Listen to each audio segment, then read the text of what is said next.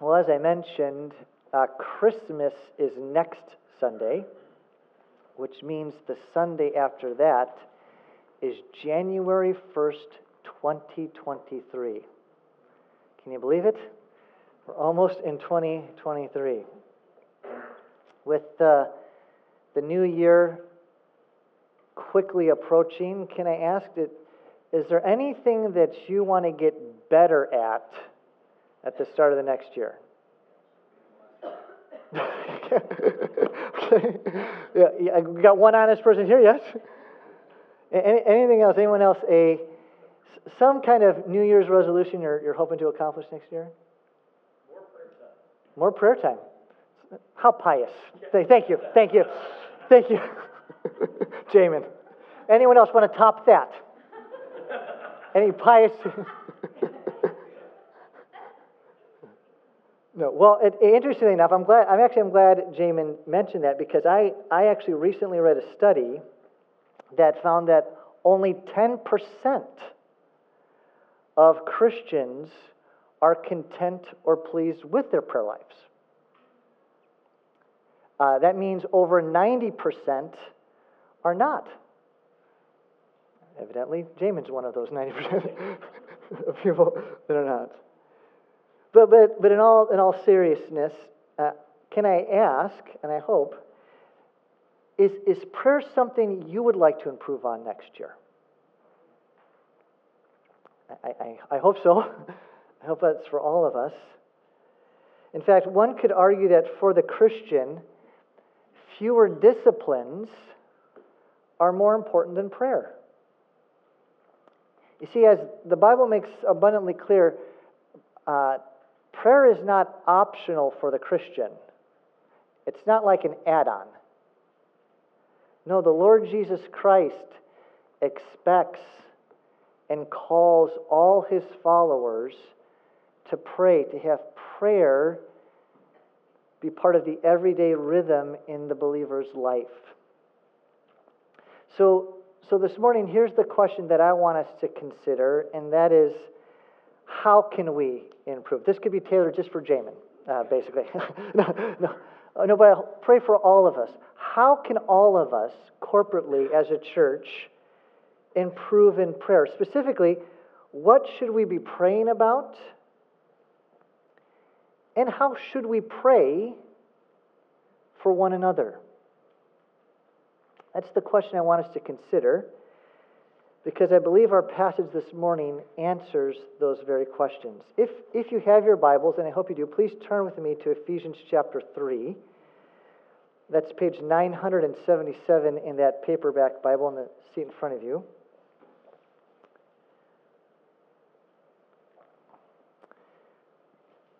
This morning we're going to be studying the last half of this chapter. And as we're about to see, Paul is going to begin in verse 14 with these words, "for this reason." If we're reading our Bibles carefully, that phrase sounds familiar because that's how he started chapter 3, for this reason.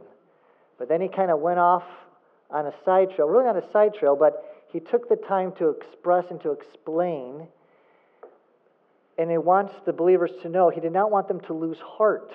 You recall this from last week. Don't lose heart. The Ephesian believers, they see that he's in prison suffering for the gospel. They look around him in the city of Ephesus. It seems like evil is having its day. And he's like, do not lose heart. And his reason not to lose heart is because the church, the redeemed people of God, is very significant. And he elaborates on several reasons why that is. Well, now Paul, he kind of resumes his thought for this reason, which I think goes back not only to this idea that we don't lose heart, but also what he says at the end of chapter 2, that how through the church God is making something new, a new temple of God. So let's pick things up in chapter 3, verse 14. We read this. Paul writes,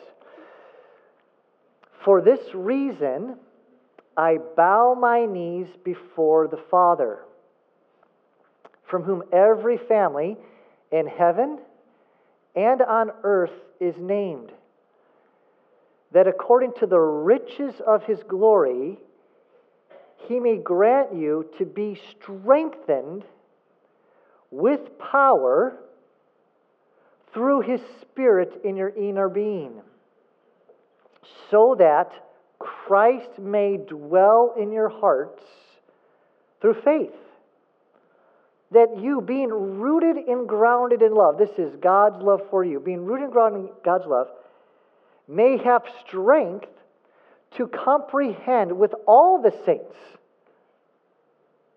what is the breadth and the length and height and depth, and to know the love of Christ that surpasses knowledge, that you may be filled with all the fullness of God.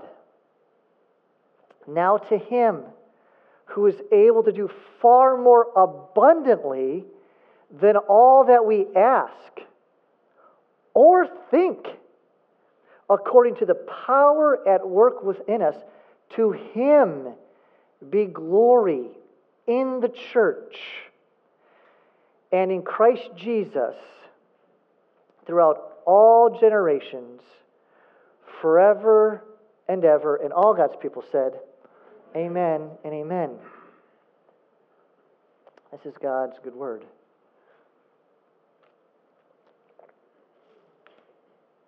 As many of you know, the Louvre is the largest museum on earth, boasting more than 3,800,000 works of art and a gallery that is over 600,000 square feet.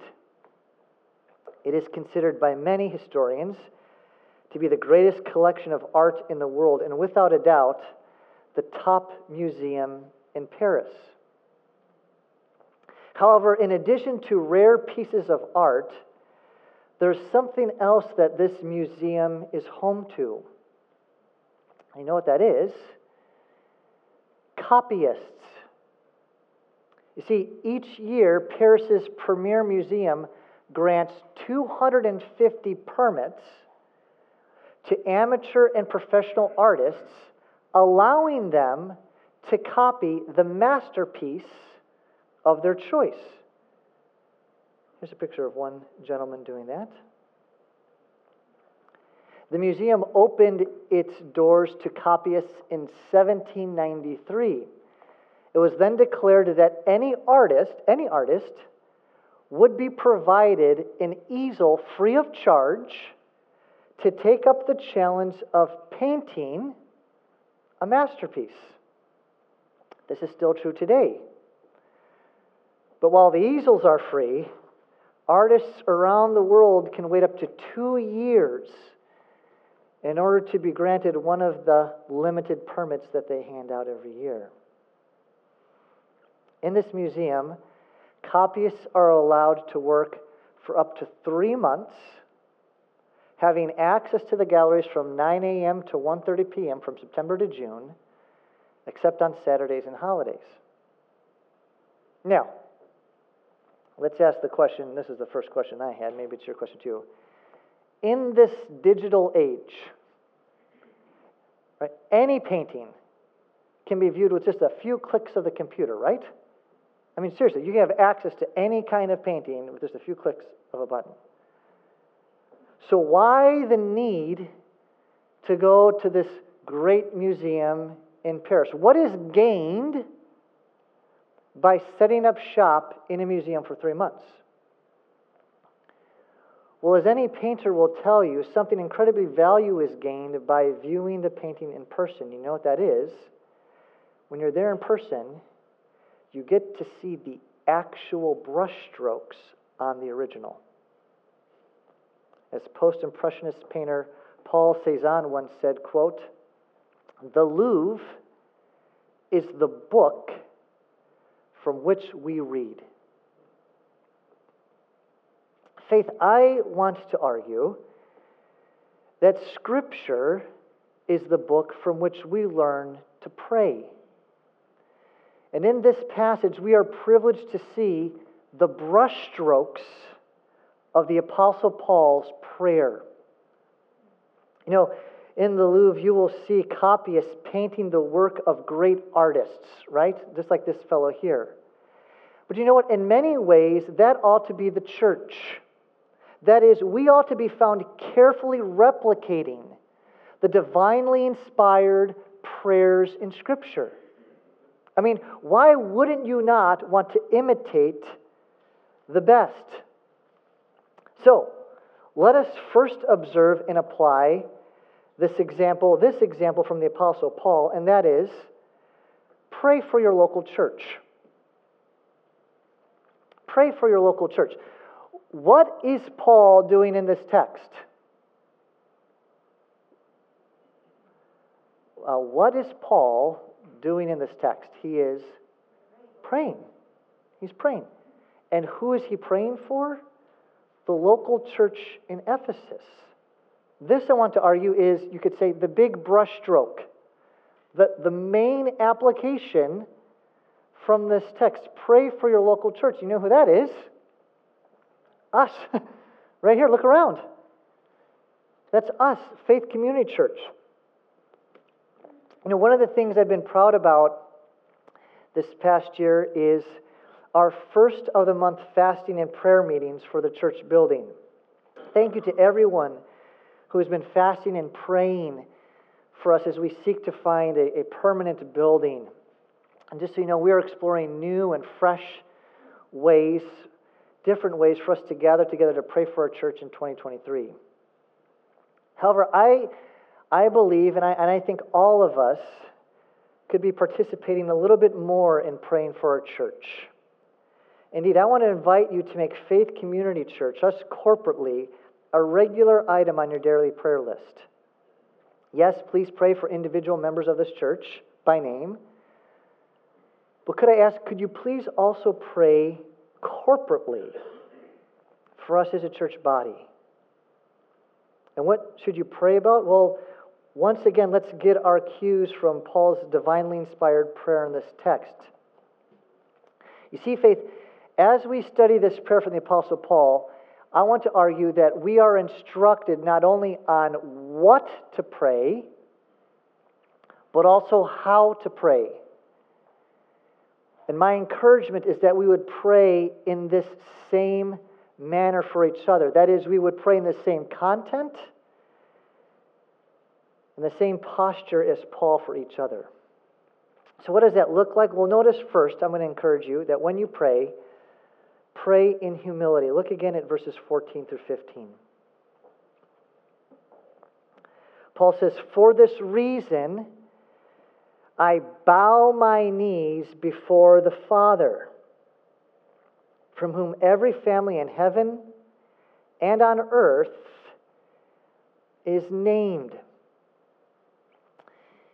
This past week, I was at the gym, and about halfway through my workout, a friend of mine, actually probably an acquaintance, he comes up to me and says, "Hey, Aaron, I got a spiritual question for you." And you know what his question was? He says, "Aaron, tell me, how can I know that God answers my prayers?" Good. I mean, I've just had a few conversations with this guy. Great question, wouldn't you say? In fact, put yourself in my shoes. You don't have to say it out loud, but how would you answer that question? If someone came up to you and said, "Hey, how do I know, or how can I know that God answers my prayers?" What would you say? You know what? Here's an even better question. How does the book of Ephesians answer that question? Specifically, how does Ephesians 2:18 and 3:12 answer that question? Have your eyes fall there. For what do those verses say? They clearly teach that the only way we have access to God the Father is through faith in Jesus Christ. So you know what I said to my friend at the gym? Exactly that. I asked him a question. Tell me, what do you think of Jesus? What do you think of, and tell me, Why do you think you need Him? And then went on to say, because, friend, the good news of Scripture is that God the Father always hears the prayers of those who belong to Him through faith in the Lord Jesus Christ. And I think it's appropriate for me to ask us right now, friend, have you put your faith in Jesus Christ? Have you come to a place where you have recognized your sin and the judgment, the just judgment you have earned for your sin, eternal separation from God in hell? And have you gone all in trusting the person and work of Jesus Christ, His death on the cross and resurrection from the dead, to not only forgive you of your sin, but to give you a righteousness so that you would be accepted by God? Friend, have you put your faith in Christ alone? We only have access to the Father through Christ. Because notice, when Paul says there, I bow my knee before the Father, we should not read that in isolation. No, Paul previously taught that through our union with the Lord Jesus Christ, we have access to God the Father. Not only that, in chapter 3, verse 12, Paul teaches that we can, listen to me, boldly approach God with confidence. And you know what Paul's doing here in verse 14? Precisely that. In the verses I just read, 14 and 15, Paul is modeling what he previously taught. He's boldly approaching God the Father in confidence. Yet notice the manner in which Paul prays. Yes, he is boldly approaching God the Father. However, he is doing so, notice, in humility. This is what is meant when he says, for this reason I bow my knee. Now please hear me. Paul's not pulling a Tim Tebow before Tim Tebow. Okay? No, what he's doing is he's simply displaying a posture of humility. As every commentary I read this week pointed out, kneeling was not a common position for Jews when they prayed. The typical position was one of standing, as we see today at the Wailing Wall. The posture of kneeling is unique and communicates humble submission. And we do see this elsewhere in Scripture, for example, and this is, I think, rather significant. Solomon knelt in prayer at the dedication of the temple in Jerusalem in 2 Chronicles 6:13. Now here, the Apostle Paul, seeing the new temple being built by living stones through the person and work of Jesus Christ, us the church. Paul now seeing this new temple that God has made in the church. What does he do? He bows his knee in prayer to the Father. His posture is one of humility. And truthfully, is there really any other way we ought to approach God in prayer than in a posture of humility and reverence of Him? Pastor and author Kevin DeYoung has correctly pointed out that there are two dangers in praying, and perhaps you've noticed these yourselves. He says the first is to pray like we are in charge, and the second is to pray like God isn't. And you know what both of those dangers have in common? Both of those dangers are the symptom of a prideful heart. Both dangers believe they know better than God. That's the sign of a prideful heart. And you know what? This pride, I want to suggest, I don't want to hurt your feelings, but I think it's true. This pride lurks in all of our hearts, does it not? As someone once said, the difference between you and God is that God doesn't think He's you. Right? Faith, let us rid ourselves of such haughtiness. Let us do away with being wise in our own eyes. Let us instead pray with humility. Okay? So what does that practically look like? Does it mean kneeling? That could be one way to do it. But I want to suggest three things of what it means to pray in a humble posture. What's a humble heart? First, a humble heart is a thankful heart. If we're going to have a posture of humility before the Lord, a humble heart is a thankful heart. That is, a humble heart sees all of life as a gift. It recognizes that I am not owed anything except judgment for my sin, yet praise the Lord, on the cross, Jesus Christ drank the cup of God's wrath dry, so no condemnation now I dread. Right? Everything else is gravy. I am owed nothing. A humble heart is a thankful heart. Second, a humble heart is a teachable, one that's open to correction. As you go to the Lord in prayer, Lord, I pray, this is what I think, this is as best as I can discern, but it's humble. And then third, a humble heart, I want to suggest, acknowledges exactly what we see here. God, you are Father, I'm the child. You are the creator, I'm the creation. You are the king, I'm a subject in your kingdom. You are the provider, I'm the one in need. When we pray for your local church, and when you pray in humility. But then second, pray for strength. I want you to notice how Paul mentions this twice in these three verses. Look again at verses 16 through 19. So he kneels before the Father, verse 16, that according to the riches of his glory, he may grant you to be strengthened. There's number one. Strengthened with power through his Spirit in your inner being. And why does he want you to be strengthened with power? Verse 17, so that Christ may dwell in your hearts through faith. That's number one. That you, being rooted and grounded in love, may have strength. There it is again. And what does he want us to have strength to have? To comprehend with all the saints what is the breadth and length and height and depth, and to know the love of Christ that surpasses knowledge. When you pray, pray in humility for power, for strength.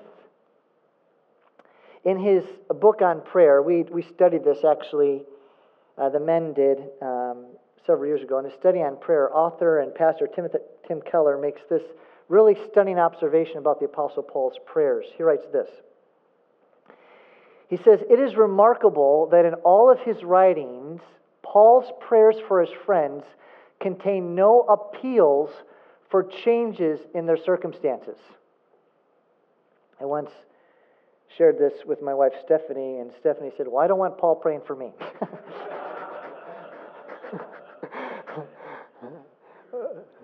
He then goes on. He says, it is certain that they lived in the midst of many dangers and hardships.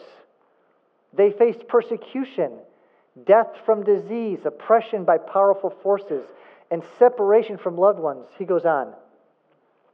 Yet in these prayers you see not one petition for a better emperor, for protection from marauding armies, or even for bread for the next meal.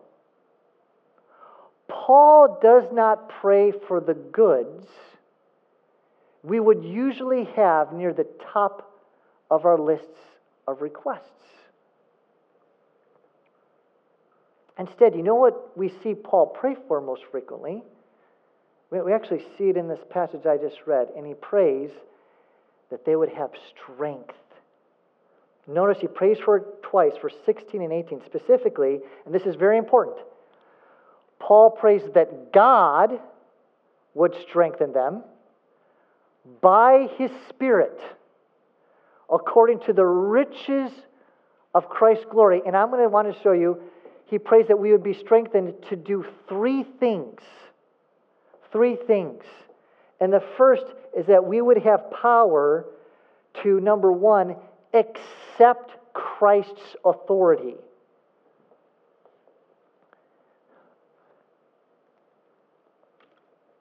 There are certain things that require strength. Moving furniture, building a house. Okay? Spiritually, there are things that require strength, divine strength. And one of the things that we need divine strength for is to accept Christ's authority. This is what he is getting at when he writes in verse 17, that Christ may dwell in your hearts through faith. Now think back with me for a moment to verse 18 of chapter 1. That was Paul's first prayer of this book. And remember what he prayed there? He prayed that God would, to the Ephesian believers, enlighten the eyes of their hearts. As we've discussed here, in the Bible, the heart is not just the seat of the emotions. No, in Scripture, the heart refers to the mind, will, and emotions. In other words, the heart is your directional system, your steering wheel. I like to think of it this way. The heart is the operating system that runs the apps of your life. Right? And we've mentioned this once before. New Testament scholar D.A. Carson put it this way. He says, the things most highly treasured occupy the heart, the center of the personality, embracing mind, will, emotions. And thus the most cherished treasure, subtly, but infallibly, controls the whole person's direction and values. So notice, when Paul prays that Christ would dwell in our hearts, he's praying that at the core of their being, their heart, they would treasure Christ. That is, they would see Him and have Him be their highest rule and authority. That He would rule and reign as King. You see, there are actually two words that Paul could have used when he said dwell there in verse 17. One word that he could have used means to inhabit a place as a guest, kind of like, you stay at a hotel room. Sometimes you stay in a hotel room, you don't even just unpack your bags completely. You're there real quick, and then you leave. You're only there for a few days. That's one word he could have used, but that's not the word that Paul chose to use in this text when he said dwell. No, instead he used the other strong, more permanent word, the word that means taking up permanent residence, to really settle down. Paul is praying that we would be strengthened to treasure Christ, to have Him be our greatest treasure, and to accept His authority and rule over every aspect of our lives. Could we please pray this for our church? Could we please pray this for one another? That God would strengthen the members of Faith Community Church, you who I'm viewing right now, that God would strengthen the members of Faith Community Church to accept Christ's authority in all areas of their lives.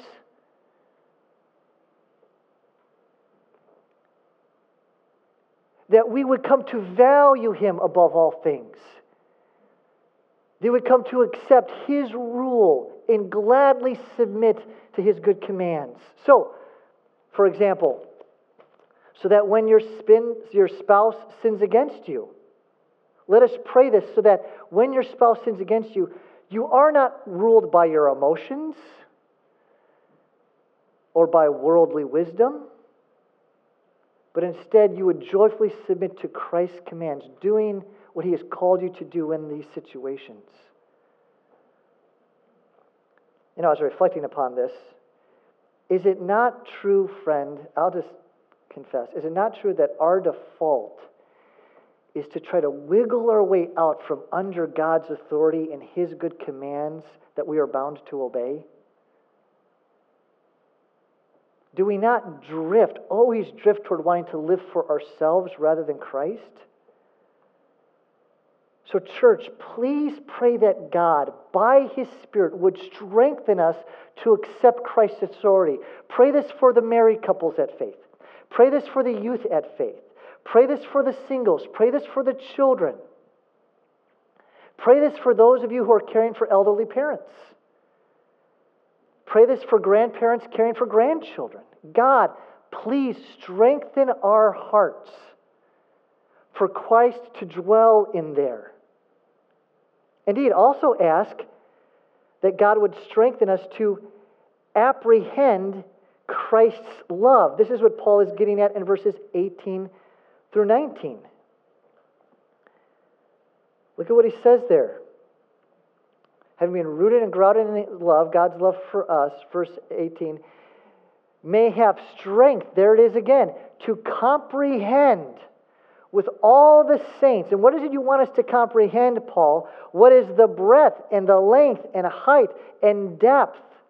And to know the love of Christ that surpasses knowledge.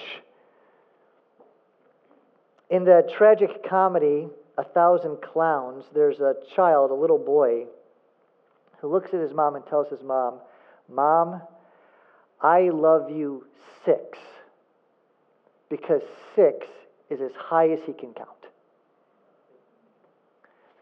In that moment, the little boy stretches the extent of his knowledge to express the magnitude of his love.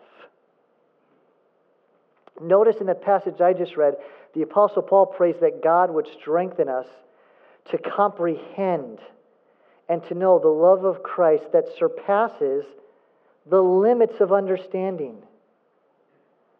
You know, you might be able to count higher than 6. I hope so. Yet even the greatest number is too small to express the magnitude of God's love towards you, Christian. Notice how Paul describes God's love. There are 4 magnitudes: breadth, length, height, and depth. These are poetic expressions of God's infinite love. Breadth illustrates His accepting love. As we think about these 4 categories, I think it's quite easy to see what Paul means as we consider what he's previously taught. Breadth illustrates His accepting love. As Paul previously taught in Ephesians 2, the love of Christ embraces both Jew and Gentile, right? And anyone from any kind of background who comes to Him for mercy.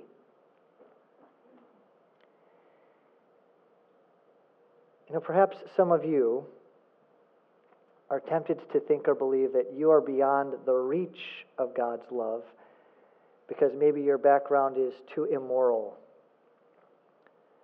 or too stained, or too dysfunctional to be genuinely loved by Jesus. We need God's help to grasp just how wide the love of Christ is. Length, I want to suggest, illustrates His lasting love. Think of what Paul taught in Ephesians 1.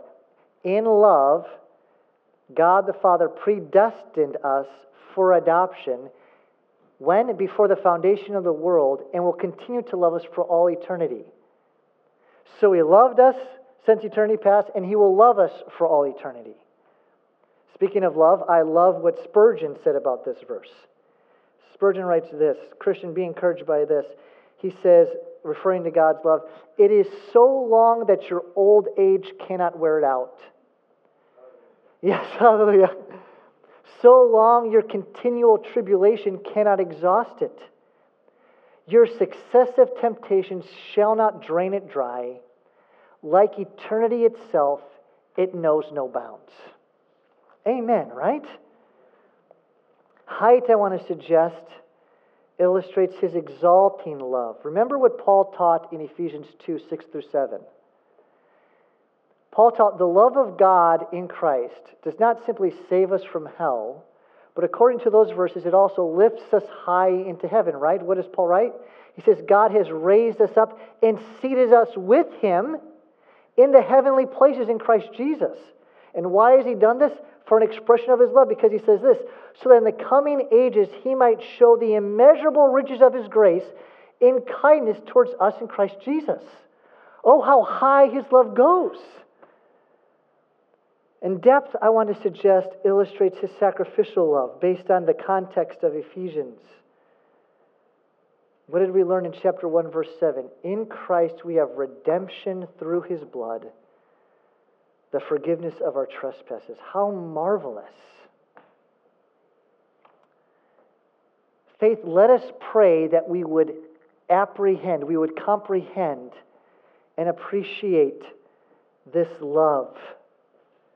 We've been rooted in the love of Christ. Let's be strengthened to truly experience it. Again, D.A. Carson, I think, is very helpful here. He says this. He says, Paul is not asking that his readers might become more able to articulate the greatness of God's love in Christ Jesus, or to grasp with intellect alone how significant God's love is in the plan of redemption. No, he's asking God that they might have the power to grasp the dimensions of that love in their experience. Let us pray to that end, because you know what would happen if we truly apprehended, if we truly comprehended God's wide, deep, vast love for you, Christian? You know what would happen? Anxiety would immediately evaporate. Why? Because I know my God loves me with an infinite love. I know He is wise, so that whatever He's allowing to come in my life, whatever the future may hold, I know God is doing it out of love for me. I don't have to fear. I don't have to have anxiety. I don't have to wring my hands in nervousness. Let's pray that God would strengthen us to comprehend this love. Amen? But not only that we would apprehend Christ's love, but notice how Paul concludes this part of his prayer. But that we would advance in maturity. Notice that wonderful phrase there at the end of verse 19. Filled with all the fullness of God. I understand this to mean that Paul wants them to know the love of God in Christ to the end that they might be all that God wants them to be. Again, as New Testament scholar D.A. Carson has said, the idea here is that so Christians would be spiritually mature. This is a prayer that we would advance in maturity. And who wouldn't want to be part of a church like this, right? A church where all the members are praying and they're growing in their Christian walk. A church where they're accepting Christ's authority in every aspect of their life. They're comprehending the deep love that God has for them in Christ and all the implications. They're advancing in maturity. Who wouldn't want to be part of a church like this? So let's pray to that end. Let's pray to that end. And Faith, when you pray, I would also want to encourage you to do so with expectancy. This, I believe, is what Paul is inviting us to do in verse 20. Notice what he writes there. He says, now to Him who is able to do far more abundantly than all that we ask or think, according to, again, the power at work within us. So pray in humility for power with expectancy that God is going to move, that He's going to act. Several years ago, Wayne Gretzky was in London with his family on vacation. If you don't know who Wayne Gretzky is at this point, shame on me, okay? For those of you new who are, or maybe watching online, Wayne Gretzky is the greatest hockey player in the history of the solar system. Well, so he and his family, they were in London on a vacation, and they just so happened to be in London when England was celebrating Canada Day. I guess that's a thing over there. They have a Canada Day. Well, part of the festivities involved for Canada Day was having street hockey tournaments. So in several of the parks there in London, they had a bunch of street hockey rinks built. Well, Gretzky was with his son. They're walking in the park when they noticed a guy wearing a Canadian hockey jersey with the number 99 on the back and the name Gretzky on there. And they noticed that this guy is he's intently watching and paying close attention to one of these street hockey games. So Gretzky, he looks over at his son and he says, you know what, son? You know what I'm going to do? That's what he's like, I'm going to go make this guy's day. So you know what Gretzky did? He walks right over to the guy, stands shoulder to shoulder to him. Stands right next to him. Stands there for a few minutes. And after a few minutes, he notices the guy, he doesn't even look over to see who's standing next to him. The guy is so focused on the game. So in order to hopefully have this guy look over to see who's standing next to him, because Gretzky wanted to bless this guy, sign an autograph, take pictures. Gretzky just decides to start some small talk, and he says, "So, are you enjoying the game?" Guy doesn't take his eyes off, and he just kind of says, yeah, I'm enjoying the game." He's just like, "Okay, well, what else can I do?" So he says, "Oh, well, I see you have a Team Canada hockey jersey. Are you from Canada?" And again, this guy's completely focused on the game. And this time, he answers almost with an irritated voice like, "Get away from me, leave me alone." He's like, yeah. I'm from Canada. The idea is, leave me alone. Do you know what Gretzky did? He left him alone. He turned around and walked away. On a recent podcast, Gretzky said this, "Look, I gave the guy 2 chances. I was ready to make his day by signing his jersey, getting a picture with him. I was even going to visit with him for a little bit. However, he never even took the time to look at me or to talk to me." Faith, one of the many grievous aspects of prayerlessness is that, like that guy with Gretzky, we fail to engage with the one who could do far more than we think or imagine. How sad. For as Paul clearly teaches in this text, our God is so great. He is so powerful. He is so magnificent that He's able to do far more than we could ask or even think. How amazing. But only if we would ask. And to ask expectantly that He will answer. Now, I have to confess to you, this passage has been very convicting for me, and especially this last point, to my shame, I need to confess to you that there have been times that I've been surprised that God has answered prayer. Especially in the counseling room. Hearts I thought that could never be softened, relationships I thought that could never in a million years be restored, God has healed. Indeed, He has done far more abundantly than I could ever think or imagine. Christian, what seems impossible to you? Whose heart seems too hard? Whose troubles seem too insurmountable? Faith, when we pray, we are praying to the one who can do far more than we could hope or imagine. Let us therefore pray and let's expect Him to act. Amen? Then lastly, pray to God's glory. That is, pray with the aim that God would be glorified in the church and in Christ Jesus. Look at the doxology there in verse 21. When he says, "To Him be glory in the church and in Christ Jesus throughout all generations, forever and ever. Amen." So, church, pray for your local church. Pray in humility, for power, with expectancy to the goal, to the aim for God's glory. I love what John Stott says, commenting on this verse, this last verse 21. He says, "God desires glory in the bride and in the bridegroom, in the community of peace and in the peacemaker." This is why we entitled this series, "God's Glory Displayed Through the Church." God has chosen His Son and the church to be the location where His glory is made known for all time.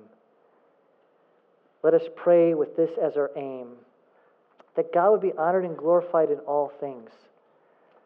Lord, would You be honored and glorified in the way that I interact with my children and spouse today? Lord, would You be honored and glorified as we need a permanent church building, as we pursue for that? Lord, would You be honored and glorified as we wait on You to answer prayer? Lord, would You be honored and glorified as we love our kids? Lord, would You be honored and glorified when I'm sinned against, that I respond in a godly way? Lord, would Your glory be made known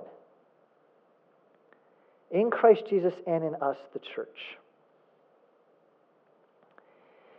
To close, I want to just do something a little bit differently. I just want us to take a few minutes to pray and to apply what we just learned for our church. So I want to invite you to pray silently. We're not going to break up into chairs or anything like that, but right where you're at, I'd invite you to pray silently for our church. Have this text be your outline. To pray for the local church in humility, for power, with expectancy to God's glory. So I'm going to invite us to pray, and then I'm going to come up here, close us in prayer, and then the music ministry will lead us in the song of response. Let's pray.